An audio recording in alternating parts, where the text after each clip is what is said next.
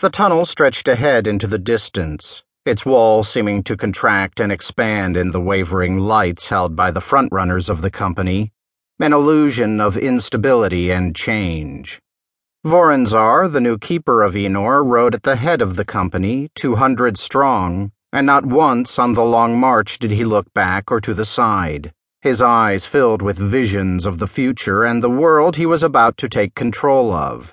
Enor, a world of mystery shunned by the Senduk, abandoned because of the catastrophic events that were said to have taken place there, events that had resulted in the near annihilation of the world, the death of the renegades, the servants of the Imperator-elect, last of mankind. Beside Enor, on a small beast, rode Ypsilon, his opener, a being who was half the size of the huge Senduk, partly of the warrior race and partly something else, a hybrid whose origins were lost in the far past of the Warhive's creation. The openers were strangely rotund, neckless, and with wattles of fat hanging under their chins, their eyes milky, their hair like wiry down across their skull and upper backs. Ypsilon was no exception, his broad face creased in an almost permanent frown. He wore a voluminous tunic, emblazoned across its chest the twin scarlet rings that were the emblem of Auganzar, supreme sanguinary of the Senduk whom Voronzar served. Voronzar was dressed in dark war mail. At his side he carried the twin swords of a commander going forward to battle, though he was on a peaceful mission. Strapped to his back was a long rectangular shield embossed with the scarlet twin rings, the eyes of Auganzar as they had been dubbed by his troops, his selected 1,000.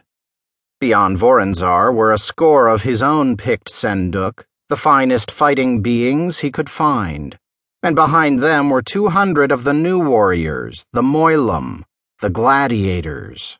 These were men trained by Senduk, men who began as slaves captured in the last of the wars, who had elected to become what they were rather than die in some pit, slaughtered by beasts for the amusement of their conquerors.